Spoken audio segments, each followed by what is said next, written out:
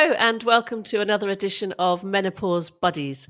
Today I'm joined by Claire. Hi Claire, Hi there, Annie.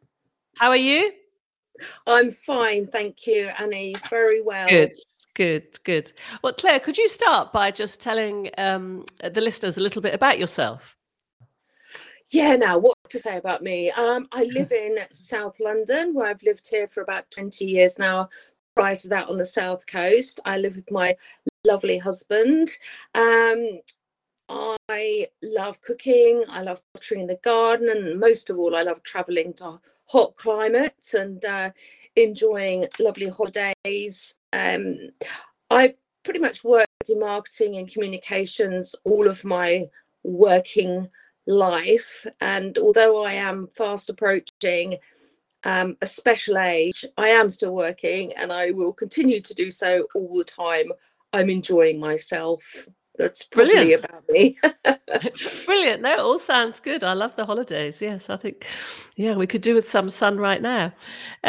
So would you like to share your menopause journey so far? Just tell the listeners, what you've experienced and what how you help everything along. Yes, of course. So I'm guessing I'm post-menopausal. I've never really stopped to think about what phase I am in that process, to be honest. Right. I'm fast approaching 60 and I had a hysterectomy last year and I thought that would all be over, but unfortunately I am still on HRT. I had to go back onto it after the operation, and I was trying to think back before this chat about when the menopause started for me, and I think it must have been mid to late 40s. I think my periods became quite erratic and I started to get hot flushes, and I think the thing that really did it for me was when the hot flushes started, they were extremely brutal. And, Right. you would feel that heat rising up from your chest up into your head, and then the sweat would start to pour down your face and you go bright red. And I spoke to GP on a number of occasions about it, and the initial thing was to push me towards the herbal remedy route, but I was just not sleeping. I was every hour and a half. I was at night, covers off because I was too hot, then covers back on because I was cold, and it just was getting exhausting. But also working in financial services in a very predominantly male environment, it just became incredibly embarrassing when you're sitting in a meeting and all of a sudden you go bright red and sweating. And if you're not careful over time, it can start to destroy your self-confidence, and I was really conscious of that. And I remember I tried a number of times with the GP to get them to prescribe something for me, and even a GP at our local surgery who specialised in women's issues wouldn't give it to me. And I think in the end I stayed a bit of a sit in her surgery, and I said, I'm not going anywhere until I get HRT. I cannot carry on like this. It's just, it's affecting my life, both professional and personal, and being exhausted all the time from the lack of sleep is not good for you.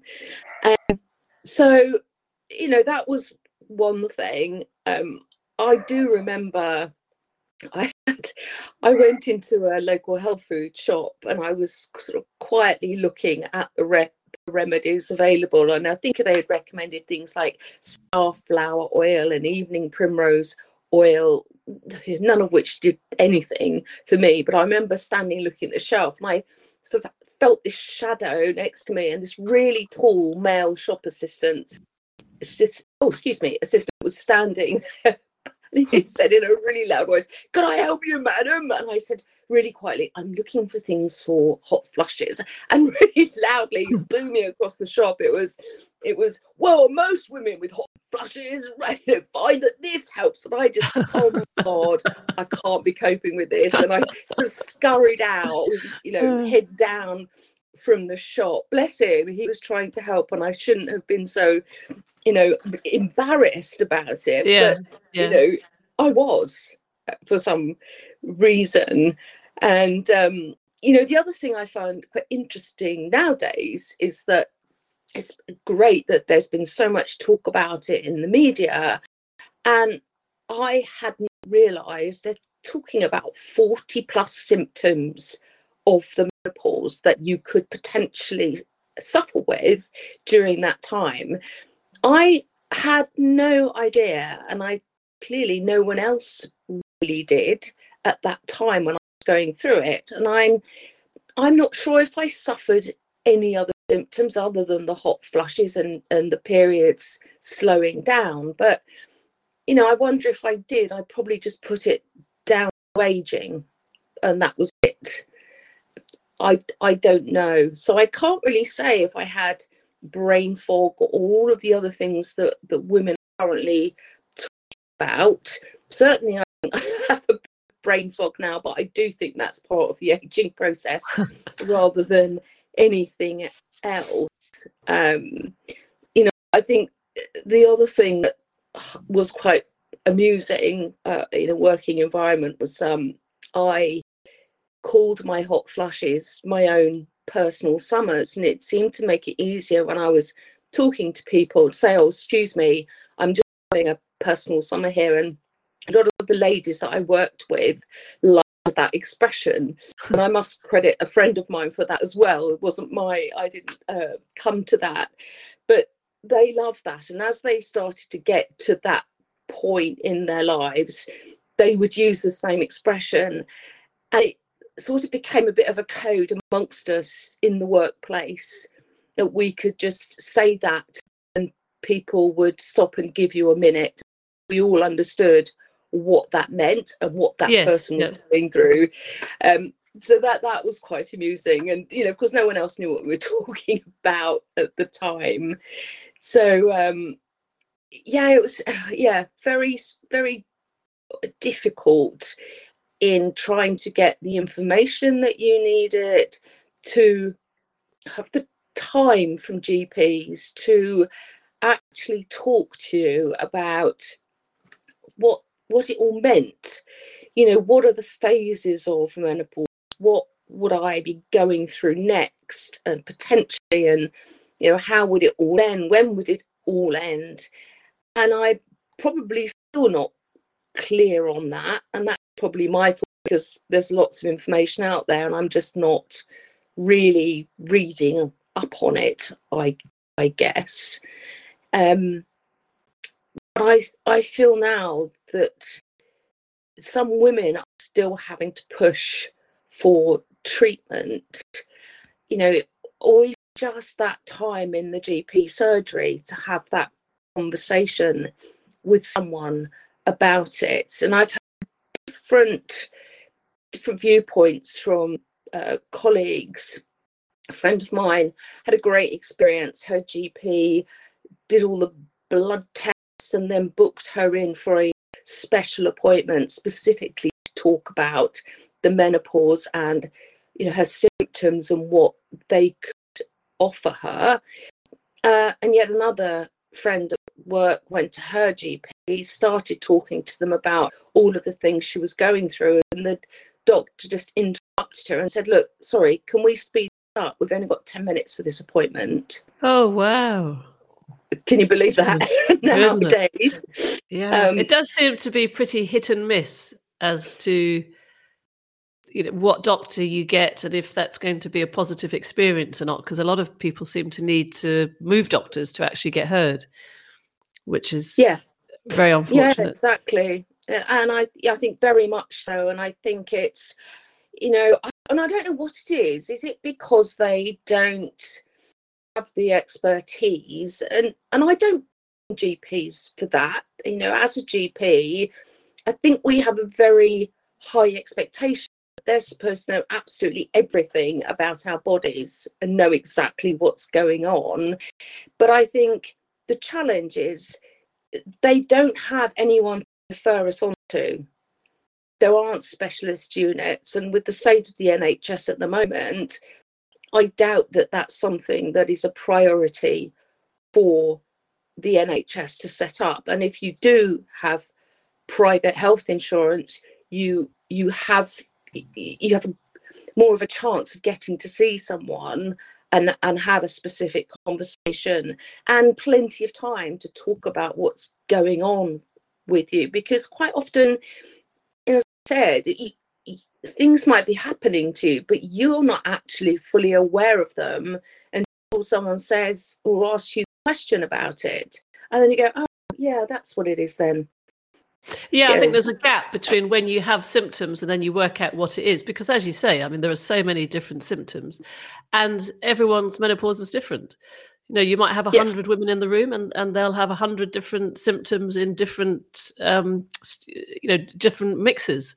So I think it's hard for the medical profession, but I think they are hopefully getting better because there's more awareness and there's a lot of pressure from the media and from the Davina and the government to actually provide a service for everybody, so that they don't have to go private, because you shouldn't have to go private for a process like this. But and I think it's that friend of yours going into the doctor and being told, "Can you hurry up?"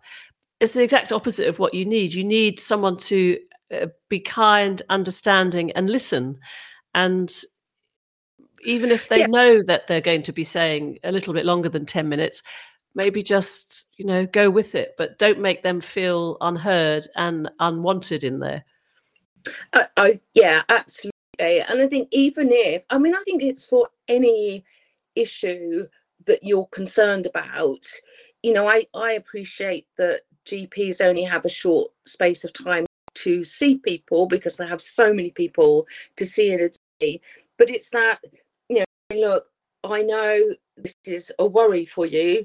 Let's book some time where we can put that aside and we can talk properly about this subject, and I'll book you in for a session. Even that would be something. But I just don't think at the moment doctors have the capacity to do that.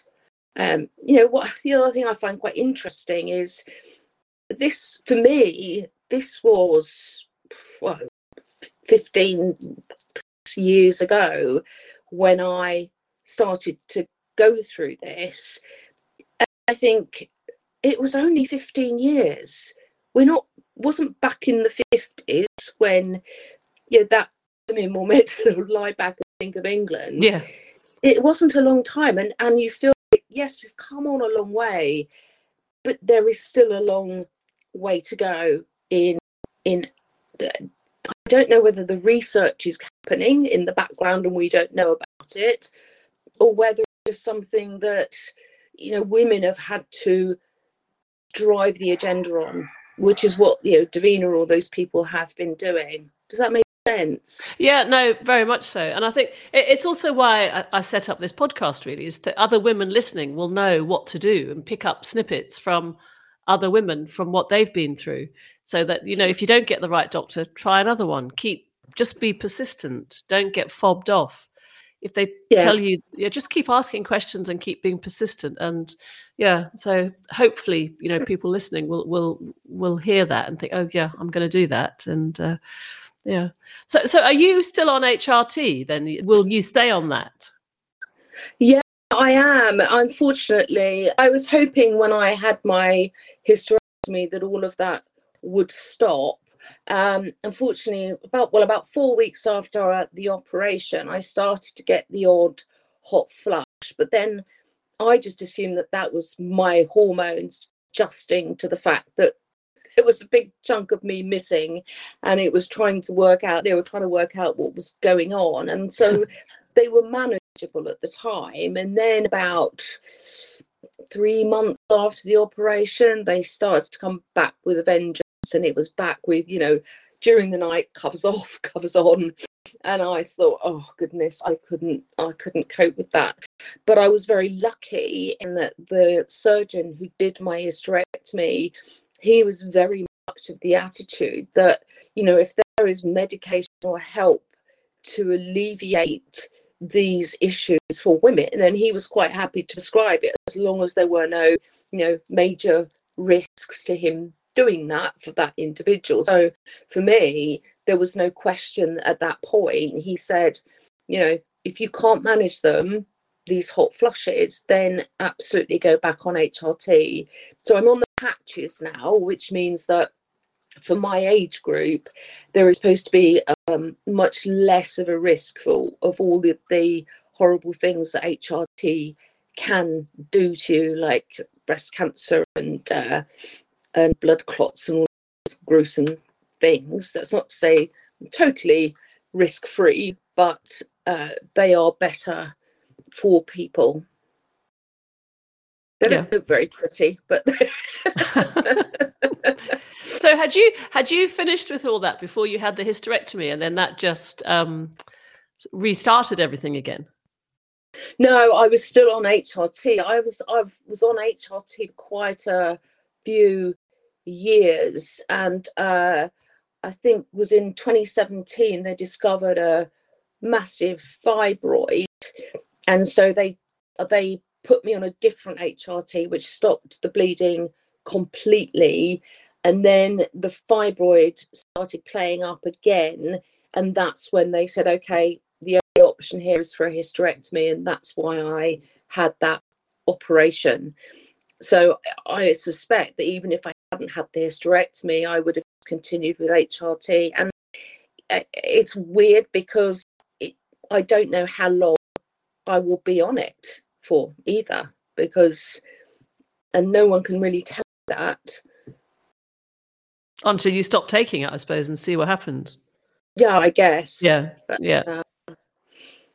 And again, you say every person's experience of the menopause is very different, and some people might have hardly any problems, and some people have, all of the symptoms, and at the time that it takes you to get through it is different for everybody as well.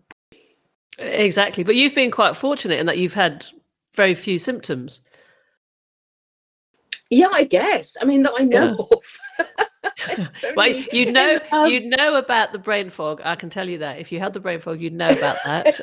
You'd know about the mood swings. There's certain things you know about the aches and pains, and the anxiety. You would know about them. So it's interesting, isn't it? I don't know. I don't know if I did have the mood swings because, but then I wonder if it was just because as I was getting older, I was just becoming more intolerant with things and becoming a grumpy old woman. So I don't, it's really difficult to remember because it was a while ago. But I think you're right. I didn't suffer as many symptoms as others, but the hot flushes were, really difficult to manage without medical help. Yes, and luckily the HRT worked for that. Yeah, exactly. And is there anything else, excuse me, you wish you'd known that you'd like to pass on to listeners? I think for me, I think for me it was more when you start to go through that process is having someone to talk to or listen to explain the phases and what it really means and what's going on with your body. And I think to your point about this podcast, the more you can get that information out there, and it's reliable information as well, that's the most important thing. And having women talking about their own experiences is probably the most reliable you might be able to get. So I think it's, what you're doing is great because it does give people a chance to hear other experiences and know that they're not alone. I think that's probably, I think for other things, and I liken it to, if you go to a GP with sort of aches and pains, I always feel like sometimes it's a bit like taking your car to the garage. You don't necessarily want to know every ins and out exactly what's wrong with it. You just want to know if it's safe to drive. And quite often with GP appointments, that's kind of what you're going for. It's that reassurance. But I think with the menopause, there is so much more to it than that. It needs more time for people to really get their heads around what that's going to mean for them. But it's not just the physical effects, it's the emotional effects that it has on you, and understanding when it's happening to you, so that you want to be able to stop it, but you understand it. So I, like, bit with PMT, I used to get quite bad PMT, and I would have mood swings, and I'd be really grouchy, and I would be so intolerant with things, and I knew it was happening to me. Even though I couldn't stop myself, I knew what it was, and I could then say, look, sorry, I know what this is. Just put up with me. Bear with me for a few more days. It'll pass. I'll be all sweetness and light. And I think it's those kind of things that you need to, you want to know what to recognise. And that you're not running to the GP every 5 minutes to say, am I okay? It's understanding that process a bit more. Yes, no, good. I think that's a good message to pass on. And unfortunately, there are so many symptoms that some of you do have to go and just have them checked out. But on the whole, it's just good to know what it is, and then you can actually, if you name it, you can almost deal with it. You feel a bit stronger. Yeah. It doesn't make it any less, but it somehow psychologically makes it. You can deal with it once you know what you're dealing with. Yeah, and I think that's the same with any illness that you have, isn't it? You just, so I'm not putting down any other illness that you have. Some are much worse than the menopause, but it is that understanding and being able to identify certain things. So yeah, exactly. Well, I think the listeners will have found that very useful, Claire, and thank you so much for your time and for joining me. And that's the end of another edition of Menopause Buddies. Well, thanks, Annie. And I hope it is of help to people. And I've very much enjoyed talking to you. Likewise, Claire. Thank you. Bye. Bye. Well, that's the 37th episode of Menopause Buddies published. I can't believe that's the 37th episode. I hope you've been enjoying listening to everyone's stories and learning from their experiences. If you've got an experience you'd like to share on Menopause Buddies, do contact me on Annie@menopausebuddies.co.uk. I look forward to hearing from you.